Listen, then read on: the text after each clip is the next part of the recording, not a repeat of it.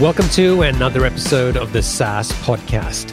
I'm your host, Omar Khan, and this is the show where I interview proven founders and industry experts who share their stories, strategies, and insights to help you build, launch, and grow your SaaS business. In this episode, I talked to Jeffrey Tiong, the founder and CEO of PatSnap, a connected innovation intelligence platform used by R&D teams and IP professionals. Jeffrey was fresh out of college in Singapore and trying to figure out what he was going to do with his life. A few years earlier, he had interned for a startup in the US where he'd spent a lot of time researching patents and intellectual property. He recalled how hard it was to do that research, and he started thinking about a software product that could help to make that work much easier. He managed to raise around $40,000 from a startup grant through his university. He spent a third of that money on buying servers and the rest of it on hiring developers. But that money wasn't enough to get the product built. In fact, it took 2 years to ship the product. And during that time, his team had to take on all kinds of projects to help pay the bills. He finally managed to sign his first customer, which happened to be his university library. And he closed that sale by pleading with the librarian to give his product a shot. But even after 2 years, the product was unstable and full of bugs. And while they found more customers, the team had to deal with complaints and unhappy customers. It was a stressful time for Jeffrey. He was finding customers and closing sales, but at the same time, he and his team were desperately trying to make the product better and more stable. Today, Jeffrey's company employs around 800 people and has about 8,000 customers. They've also raised over $51 million in funding, and their customers include companies and organizations like Walt Disney, Tesla, and NASA. It's an interesting interview, and I hope you enjoy it. Jeffrey, welcome to the show. Thank you. Thanks, Almer, for the invitation. So do you have a favorite quote, something that inspires or motivates you or just gets you out of bed to work on your business? Yes, if I will say there is one, it will be one by Henry Ford, which I read many years ago. It goes by, whether you think you can or you can't, you are right. I love that. And I was actually watching a documentary of Henry Ford last night on PBS. And I think it's something that it's not software related, it's not tech related in many ways, but I think there's a lot of lessons for a lot of entrepreneurs from people like him in history. So for people who aren't familiar with PatSnap, can you give us an overview? What does the product do? Who is it for? And what's the main problem that you're helping to solve? Yes. PatSnap is a connected innovation intelligence platform designed to help our users to identify technological opportunities that could affect the future growth and survival of their business. So nowadays is in a hyper competitive world. Everyone is working on all sort of ideas, and every new idea, new product or invention that is intended for commercialization we should actually vet it against existing technology and innovation area. And our platform help our user, especially from the R&D department and the IP department, intellectual property department of an organization to do that. On top of that, we also help them to understand the competitive landscape better from a technological standpoint. For example, what their competitors was planning to launch in terms of new product, how their technology works, what kind of patterns they have, in order to help our user to better position their product and also for risk mitigation. So that is kind of what we do. And can you tell us about the types of customers that you have? Like what type of companies, industries? Yes. Usually where there are a lot of R&D investment, those are where our potential customers are. In terms of geography, it will be US, Europe, and China. China has been investing a lot in R&D recently, especially in the last 10 to 15 years.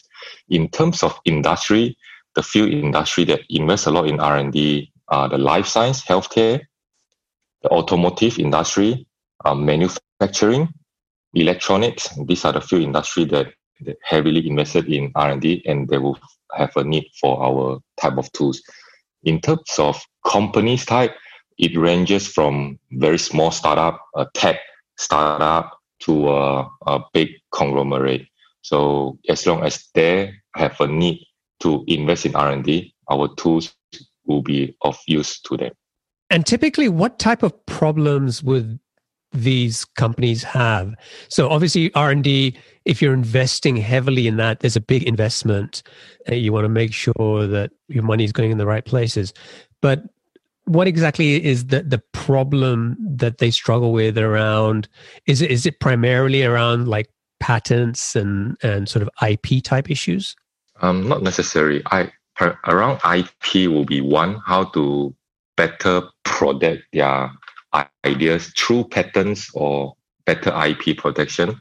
But there are a lot of our customers also use our platform to identify technological change or opportunities. For example, let's say we have a customer, it's a smart car, battery powered car in China. They are building a new car, essentially. They want to know what type of battery that can last longer than any existing car battery on the market.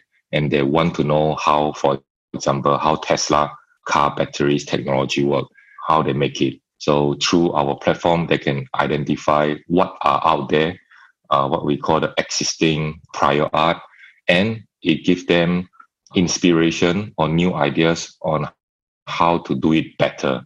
So that is one way of how our platform is being used as well, to identify what is the latest technology being deployed on the market and give them inspiration or new idea on how to even do it better. Now, I want to give people sort of a sense of the size of the business and where PatSnap is today. You founded the company in 2007, and as of today, 2020, you have around 8,000 customers, about 800 employees, and you've raised, I think it's just over $51 million to date.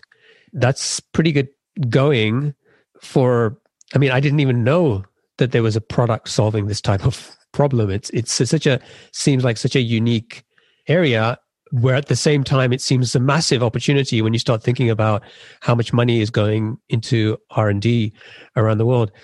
How did you come up with the idea for this business?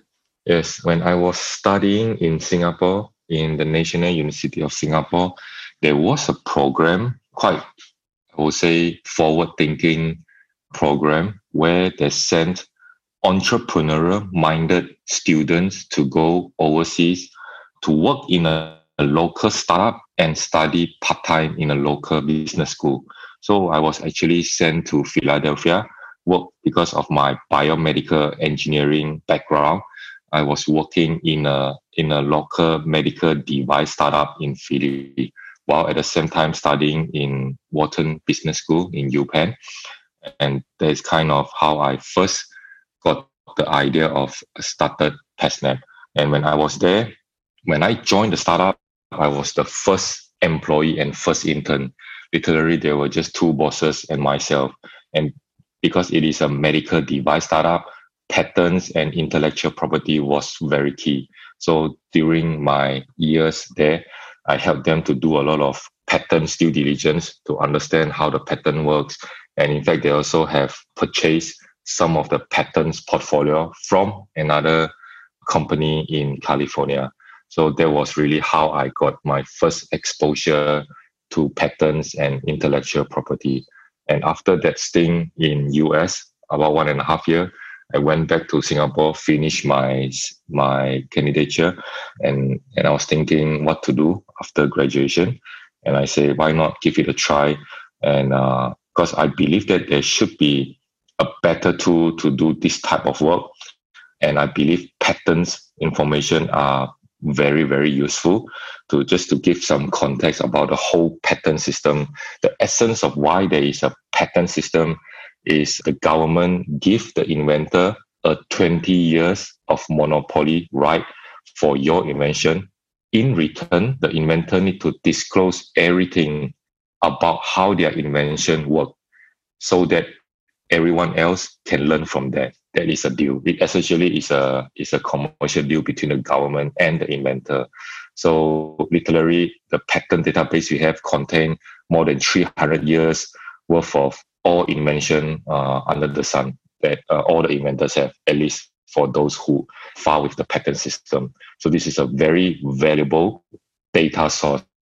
But unfortunately, because it was written and drafted by the lawyer, the patent attorney, so it wasn't so easy to understand. So my idea and vision back then is if we can decode this data source, this patent database, and make it as easy as possible, even a university student can understand how a technology works, that will be really great. So that was how I started PatSnap. Did you kind of imagine at the time when you sort of envisioned this business how big it potentially could be? Yes, to be frank, I didn't think at least it will be as big as what we see now or even down the road.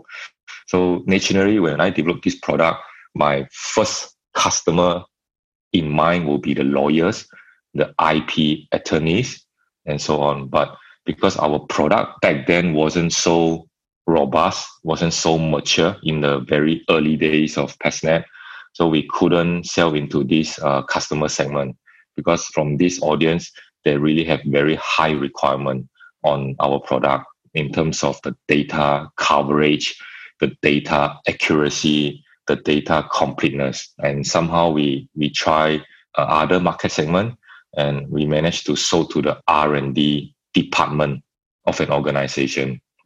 And fortunately, R&D department in the organization, they actually also have even better purchasing power, have better decision making, and they don't have as high requirement as the lawyer's counterpart. And they also love the ease of use of our software. Even though back then our data coverage wasn't as good as now, it's good enough for them at that point of time. So we managed to start selling into the R&D segment of an organization. And R&D is a huge market. Globally, every year, $2 trillion of R&D spending. And US is number one, about $500 billion. And China comes at second, about $400 billion. So this is a huge market. And as of now, R&D spending is still not so efficient. There was a study in HBR a couple of years back that says that over the last 40 years, R&D productivity has dropped by 65%. So you can imagine how much money is wasted in R&D, in the $2 trillion. So if we can help them to even move the needle a little bit, I think that will be that the market will be huge. So if I understood this correctly, you started out trying to sell to IP attorneys and then actually ended up with R&D customers because it was easier to sell to them. But that wasn't your initial target customer. It just happened to be an easier path to sale. Is that right? Yes. Not necessarily easier, but it's still, because we are still trying out our go-to-market. But looking back, yes, the R&D segment, we chanced upon it accidentally. So you started this business with $55,000. Where did that money come from? So very fortunately as well, back then in my alma mater, National University of Singapore, there was a program that encouraged and help students who want to be entrepreneur and give them a startup student grant. And there was a program I participated. They gave me 55,000 Sing dollar, which is about 40,000 USD, and also gave me an incubator space for me to start my business back then. And how did you spend the money? What did you do with it? I think back then we didn't have AWS cloud yet. So I spent, I think maybe close to 1/3 of it on servers. So we actually have to buy our own servers on that. And the rest is just spent on hiring, because to hire even one programmer, it already costs more than half of it. Yeah. And how long did it take you to build the first version of that product? Yes, it took us about 2 years, 2 to 3 years, because obviously with 55,000 is not enough. So we actually have to did some projects, the outsourced projects, to keep the lights on. So we did some project and other ways, get some other grant as well to fund the product development. Because for our product, on top of the servers, the development cost, we also need to purchase a lot of data source from around the world, from different government as well. Because all these patents data, every country have their own patents data. So we need to spend a lot of money to acquire this data set as well, and to clean them up and to make them available on our product. So it actually took us about 2 to 3 years before we launched our very crude first version of the product. And in that time, in those first 2 to 3 years, how much were you talking to potential customers or trying to validate that this was actually something that once it shipped, people were going to give you money for? Yes, looking back, I did some research, but I will say I didn't do enough, because I think that space, because I experienced it during my internship in US. Back then, there were actually tools out there already, but it was just very expensive to buy such tool from other provider on the market. It costs about 100,000 a year just to use such tool to help power the search to identify the landscape. And the alternative are the free website on the market, made available by the government. So, and the free website, obviously the feature set, the tools wasn't so powerful. So my idea was to build something in between, something that is not so expensive, but something that can be widely available to everyone. So with my experience back in the US in the internship, I started this. Along the way, the first 2 to 3 years, I think I only spoke to a few prospects, trying to pitch them the idea. But because the product wasn't built, when I pitched them the idea, they will say, yes, this is a good idea. When your product ready, come talk to me. The kind of feedback I got. I was talking to somebody the other day, and he said they went into a bunker for 2 years to build a product before they went out and talked to customers. And it worked out for them and it worked out for you. But it's also a very high risk strategy to spend that much time and money over so many years, not knowing with a high level of confidence that you have customers lined up.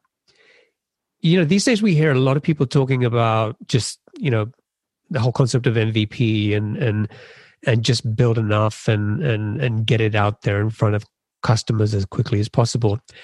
When you look back at those first few years, do you feel that you were trying to build too much into the product, which is why it took 2-3 years to build it? Or was it simply because the type of problem you were solving, you just didn't see any other way to build the product faster?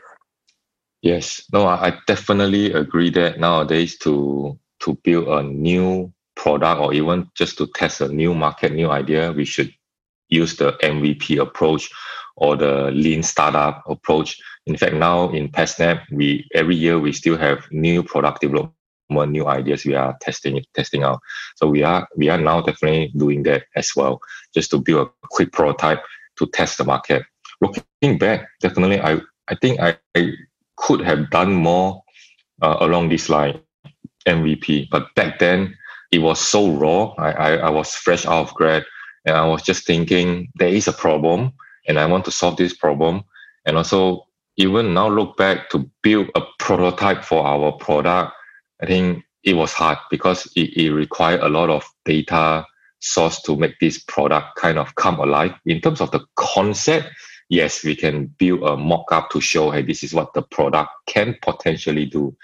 And back then, we did that to show to prospect, and that is all I did back then. But I will say definitely MVP approach, yes. In fact, we are doing it now, and we could have done more back then. Yeah, on this approach, using this approach. So you finally ship the first version of the product. How did you go about getting that first sale? Yeah, my first sales was, I think, around late 2009, early 2010, about 2 years after I started the business. And it was to my alma mater, actually. If I remember correctly, I sold to our university library to purchase our tool, because library universities is also one of the customer segment. They purchase our type of tools for their students and professor to use.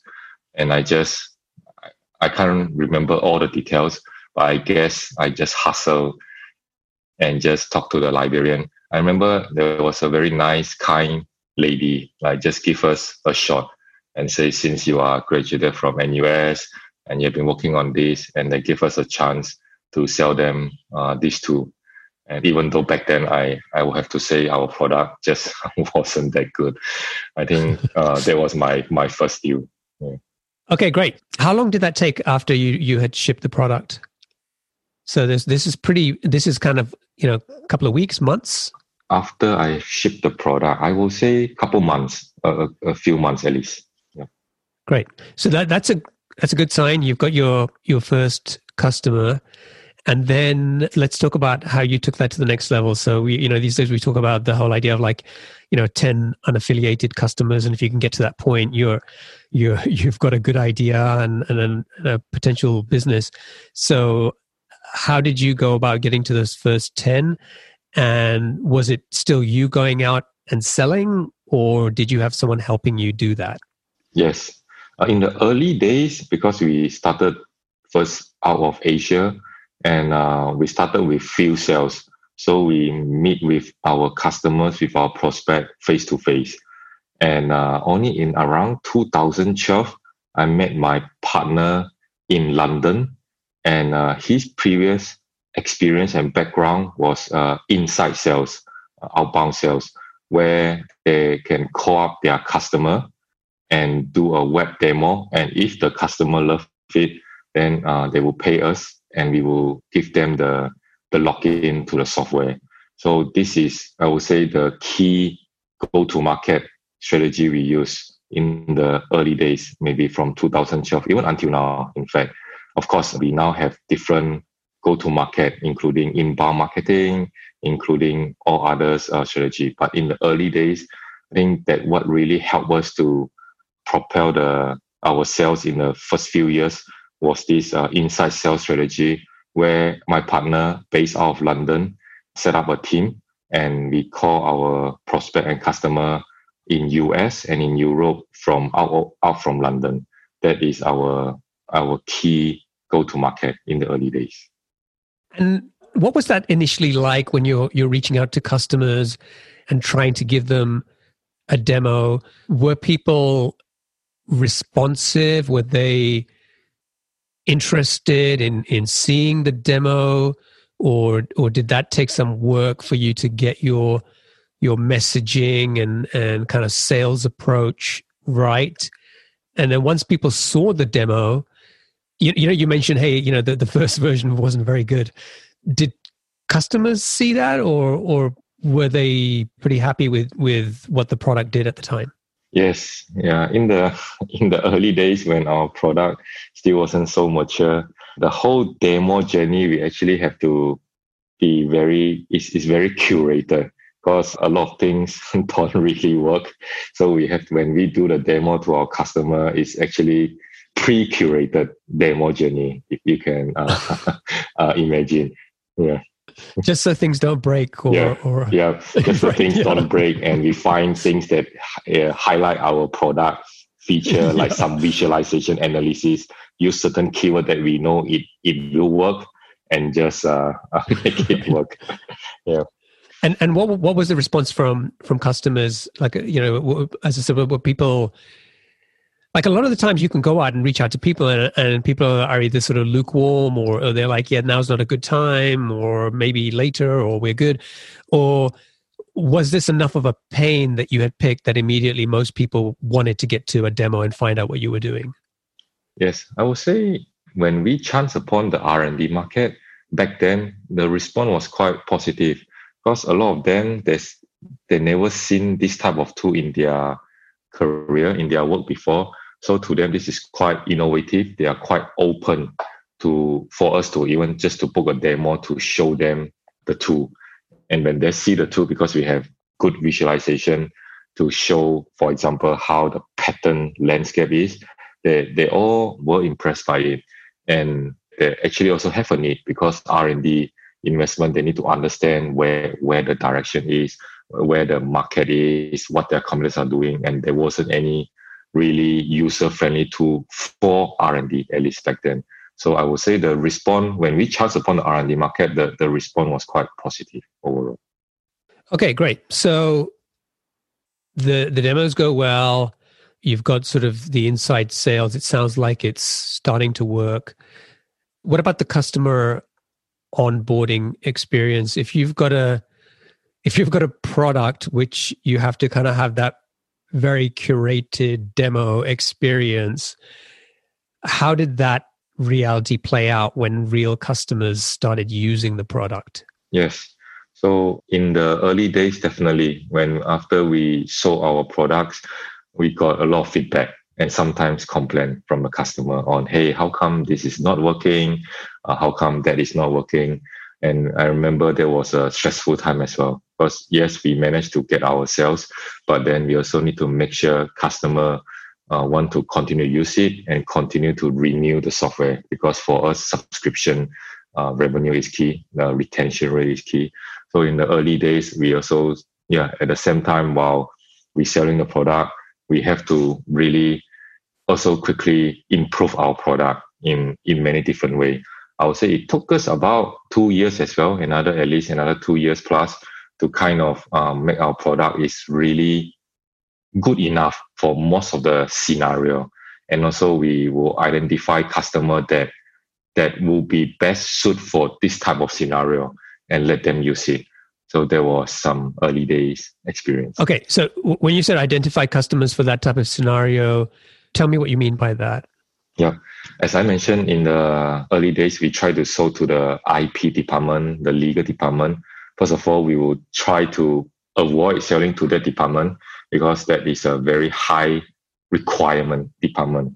So our product wasn't exactly the best fit to them, even though sometimes we may be able still to sell to them, but that wasn't the best fit. And for R&D, that was a much better fit. But even within the R&D, different industry also different. For example, selling into a life science company as compared to a manufacturing, as compared to maybe a consumer good.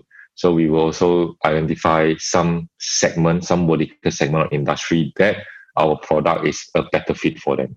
So we try to kind of narrow down or to be more specific with our target audience back then and to sell to this target audience as much as possible. Sometimes with startups and founders, there's a reluctance to get the product too early in front of customers. And some of it is, it's kind of like it's our baby and we don't want people to tell us that our baby is ugly and all that stuff. But also I think there's this fear that if my customers, my early adopters don't have a good experience, then that's going to damage my reputation. The product won't have credibility. The company won't have credibility.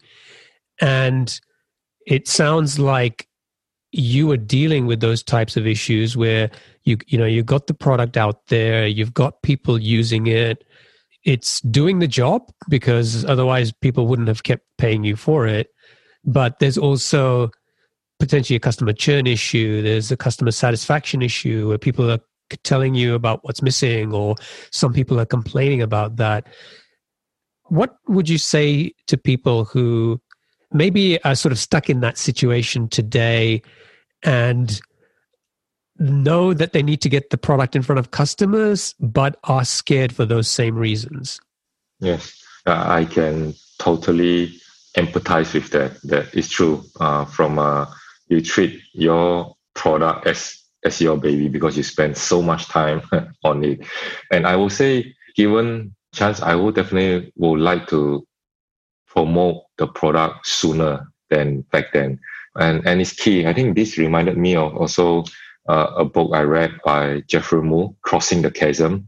I think in the Crossing the Chasm model, there are early adopters, late adopters, and so on. And it's really key to find the early adopters. For us back then, if we use this framework, the R&D, and some of them even very visionary R&D thought leader, they were our early adopters. Because R&D, fortunately for us, R&D by nature, their work is very forefront. They're willing to take a chance on us. So even though our product, sometimes we told them, hey, it's still not very robust and complete, but they're willing to give us a chance for that. So I think having identified the early adopters, those who are very passionate about new technologies and willing to give it a try, I think is key for identify the first group of customer who will be willing to pay for your product, even though your product may not be mature yet. Yeah, I think that's a great lesson. And I think Jeffrey Moore's book, even though it's like 30 odd years old now, it's still so relevant in so many ways.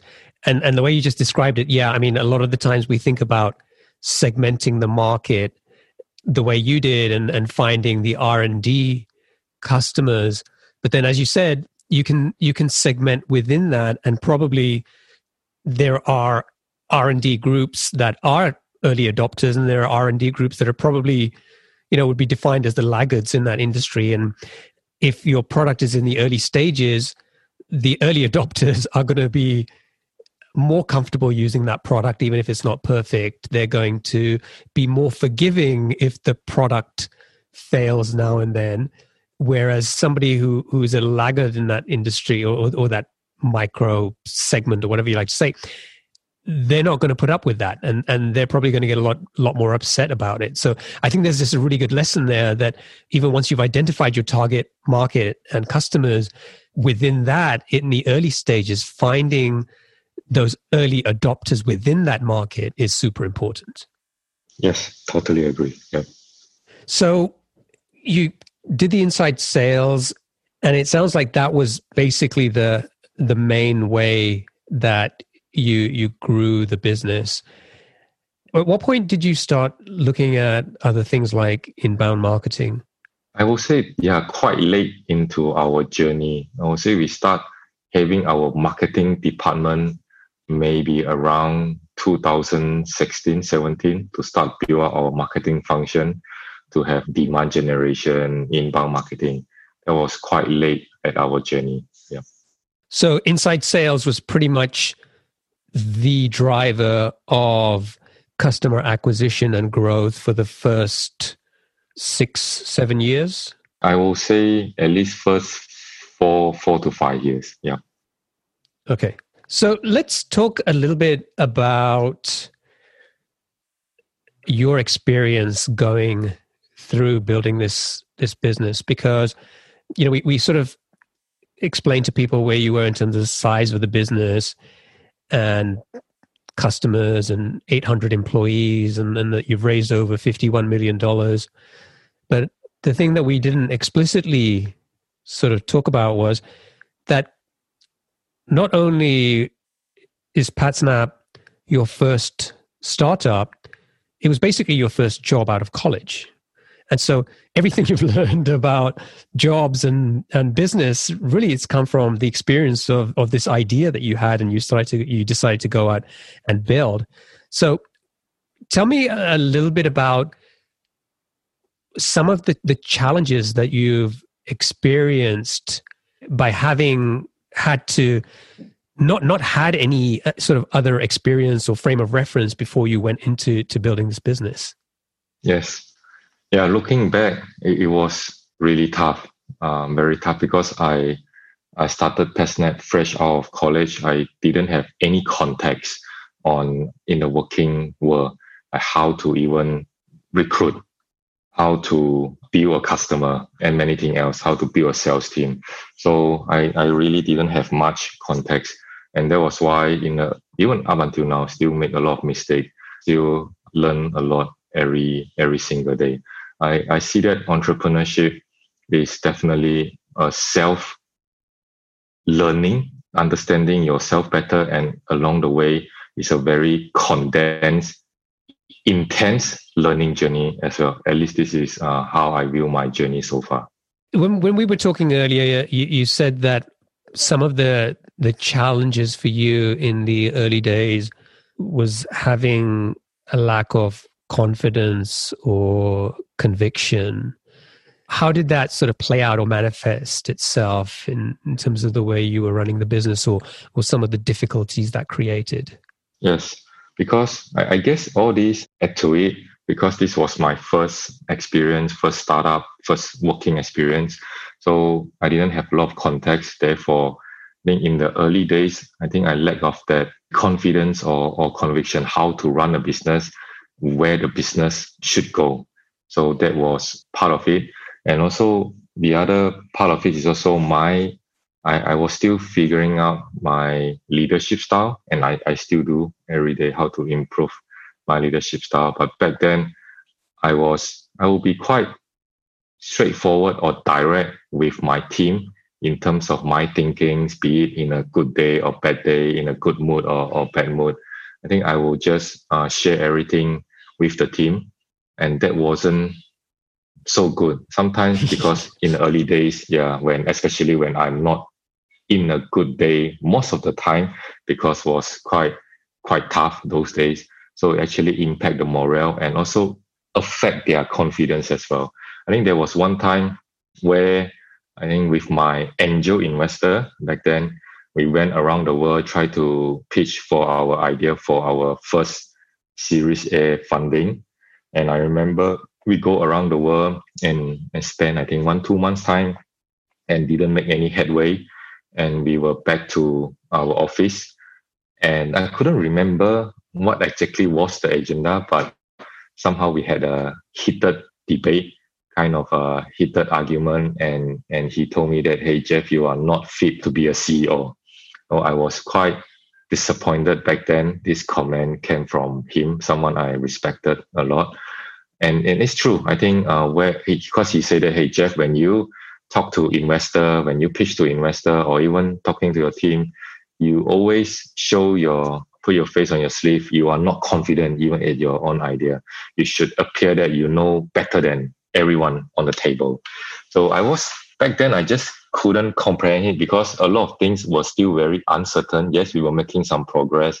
We were making some revenue. Our product is still continuing to become better every day. But this is back then I just don't have the full context or can't see very clearly where the company is going clearly, crystal clear.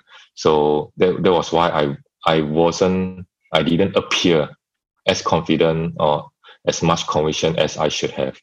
So I couldn't recall a specific moment when this changed, but I think it just takes another couple months, 1-2 years. Slowly, I realized that, hey, actually, this is my style as well. I'm more, maybe I would call it authentic style, where I would just say it how it is to the people. And this actually have its benefit, that this usually actually help create the trust better as well between me and anyone I meet. Of course, there's still other side that I need to improve. I shouldn't always show my concern in front of them. Sometimes I just have to deal with it myself, have to think through it, and then let them know what I believe is the direction. I think over the years, as well as more things happen, more weight on the belt, I think it helped me also give me more confidence. I think overall, that was the journey I had in terms of my personal leadership development. Yeah, leadership is a tough game, right? And from my personal experience and having spent many years at Microsoft, people want to be involved. They want to know what's going on. They want, as much transparency to feel like, then they can have the confidence and they're not going to have any surprises around the corner and they can be successful at their roles.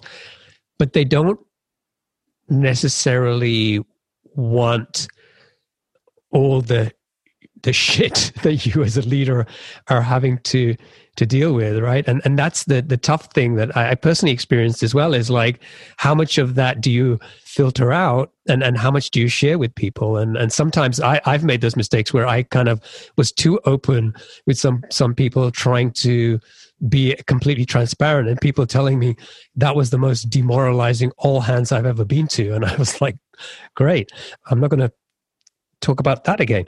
It's a really tough kind of balancing act, I think, to know that. But I think that the important thing here is that it was you had that self-awareness, and I think it starts there from understanding what you're doing, what you feel you do well, where you need to improve, and then having that awareness to sort of understand how people are perceiving your leadership style and communication. Yeah, no, I think you pointed out a very key concept, the self-awareness. I think there's no, at least this is my own experience, and also over the years, talk to other entrepreneurs as well. There's no one right type of leadership style. I think it came in different form. I see many different style of leadership works as well. And as you mentioned, in different contexts, dealing with different people, it is different as well. But I think the self-awareness is the first step. I find that it is very key. At least you're aware that in this context, in this scenario, it doesn't work so well. So next time, just have to try something different. I think the self-awareness to be able to know that, hey, this is not working. Hey, that one seems working well, and have the courage to face it and see how I can do better next time. I think that is the key. Yeah, I agree with you. And I think even today, there are still leadership challenges for you. You were telling me that, now it's a different set of challenges as you're bringing in, sort of more mature senior leaders into the organization. Tell us about how the challenges for you have sort of changed now. Yes. So as the organization grow from, in the early days, 5% to 50 to hundreds, and now we are at about 800 people. I realized that my leadership style has to change accordingly as well. Back in the early days, when the team is small, 10, 20 people, I can easily just grab everyone out for lunch, for a meal, and then just, talk to them, get to know everyone better. But now at the current size of the business, that wasn't possible anymore. So, and one thing, especially the last few years, as we grow our business globally in different regions, that also added a lot more complexity, because different places, the culture is very different as well. For example, my team in Asia, as compared to in London, as compared to even in Toronto, in North America, in LA, the culture was quite different. So how do I work with them to still be under one roof, under one PatSnap culture? That was actually not easy. And also we had to build and grow our leadership team. So in the early days was just myself and my few founding partners. And along the way, and most of us, we have all together, including myself, 4 of us, the founding team. 3 of us, this is the first proper job for us, fresh out of college. So all of us were very raw and inexperienced as well. And along the way, we also have more senior, experienced, seasoned professional to join the leadership team. And how that transition being done, how do I make sure the seasoned professional, they can have their expertise and gel well with our early, I call it the founding team DNA. That was also very crucial. And I actually call it, we have 0 to 1, the founding team, 0 to 1 kind of experience. They are very innovative, entrepreneurial, and they can start from nothing and build nothing to something with a lot of uncertainty. I think the founding team and the early employees are good at that. while we also need, now that the company has scale, we also need another type of people who are very good at managing the day-to-day, who is very good at scaling up the operation, bring it from one, I call it from 1 to 10. So this is also, I find it is a very different skill set as compared to the early days 0 to 1, and how we gel the 0 to 1 type of people and the 1 to 10 type of people together. And we need both, even though at our size, because we still need innovation, we still need new ideas. So that is what some of the lesson I learned in the last 2-3 years. We often hear people talk about you can't succeed unless you have a co-founder, and you're a solo founder, and from what I can see, you've done pretty well. What advice would you give to somebody who maybe is in that situation, who either hasn't been able to find the right co-founder, or maybe for whatever reason feels like this is a journey that at this point they need to take on their own? What were some of the biggest challenges for you being that single founder, and what advice would you give somebody in that situation? Yes, I think being a solo founder is definitely tough. I would say anyone in this position, or as the ultimate leader of an organization, I can really empathize with this. It's not easy, because end of the day, someone have to make the final decision for the organization, and this is not easy, because you have to bear the consequences, and you have to make sure you are making the right decision for your whole organization, for all your stakeholders, including your shareholder, your investor, all your employees, everyone. So definitely there are many times, there were kind of lonely times where I feel like I'm on a mountain, at the top of the mountain, there are cold wind blowing at you, and it's lonely. I'm fortunate that in the early days, I have founding team member, my partners now have been with me for more than 10 years. And many times we also share the laughter and the joy and the tears together along the journey, because we actually argue, we debate, we fight. But end of the day, I think it's good that we actually still share the journey together and talk about things together. End of the day, yes, I have to make the decision, but having a strong team, a good partners is the way. It is the way to build an organization, to scale an organization, and also only through a strong team you can achieve greater things. Because with yourself alone, you are nothing. So that is kind of my reflection on my journey so far. Yeah, and I think even if you have a co-founder or co-founders, all the better. If you don't, then I think do you have a good support network and partners or people that you can at least, how did you put it, share the laughter, joy, and tears with? Yeah. I think that's a beautiful way to put it. Love that. Yes. All right. We should wrap up, Jeff. So I'm going to go into the lightning round. I've got 7 quick fire questions for you. So are you ready to go? Yeah, sure. Okay. What's the best piece of business advice you've ever received? I think someone in the early days, someone told me before that if anything you see on the news is already too late. I thought that was quite true.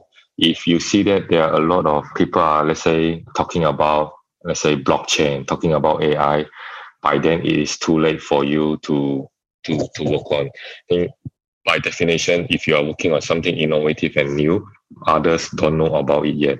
So I think sometimes just be confident at what you are working on, and don't try to jump on what is hot at the moment. Yeah. What book would you recommend to our audience, and why?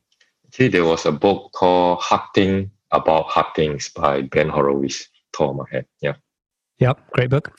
What's one attribute or characteristic in your mind of a successful founder? Yeah, there are many dimensions to it. I think one thing is to be persistent, to be diligent, and I think just need some luck for a successful entrepreneur. What's your favorite personal productivity tool or habit? I like to go jogging whenever I feel just need some refreshment of my mind, because after giving out a sweat and exercise, I feel better and I can think better. What's a new or crazy business idea you'd love to pursue if you had the extra time and hasn't been talked about on the news?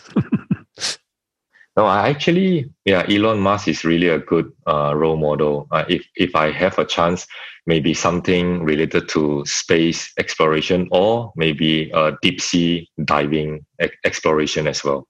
What's an interesting or fun fact about you that most people don't know?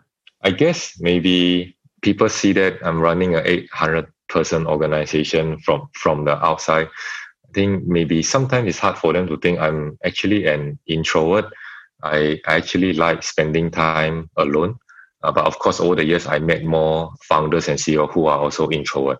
But at least for me, I'm more introvert type. Yeah, me too. It's I like connecting with people. I love I like these conversations we're having. But for me to recharge, I got to have plenty of time alone in solitude. What's one of your most important passions outside of your work? Unfortunately, as a founder, I think all my time is about building the business. I would say outside of that, I would like to spend time with my kids, watch some movies, read some books, do some exercise. That is what I do outside of my work. Awesome. Jeff, thank you so much for joining me. It's been a pleasure. PatSnap is an area or a problem space that I had absolutely no knowledge about. And it's just been fascinating to learn more about the opportunities here. And then also, kind of following the journey of you from that internship and seeing how much of a pain this was to building this business over the last 13 years. So I really enjoyed the conversation. If people want to find out more about PatSnap, they can go to patsnap.com. And if people want to get in touch with you, what's the best way for them to do that? Yeah, they can just reach out to me on LinkedIn or send an email to me at jtiong@patsnap.com. Awesome. Thank you so much. I wish you all the best. And thank you for waking up early in Shanghai to chat with me today. No problem. Thank you. Thank you for the opportunity, Omel. Yeah. Have a good weekend ahead. Cheers. Thank you. You too. Thank you.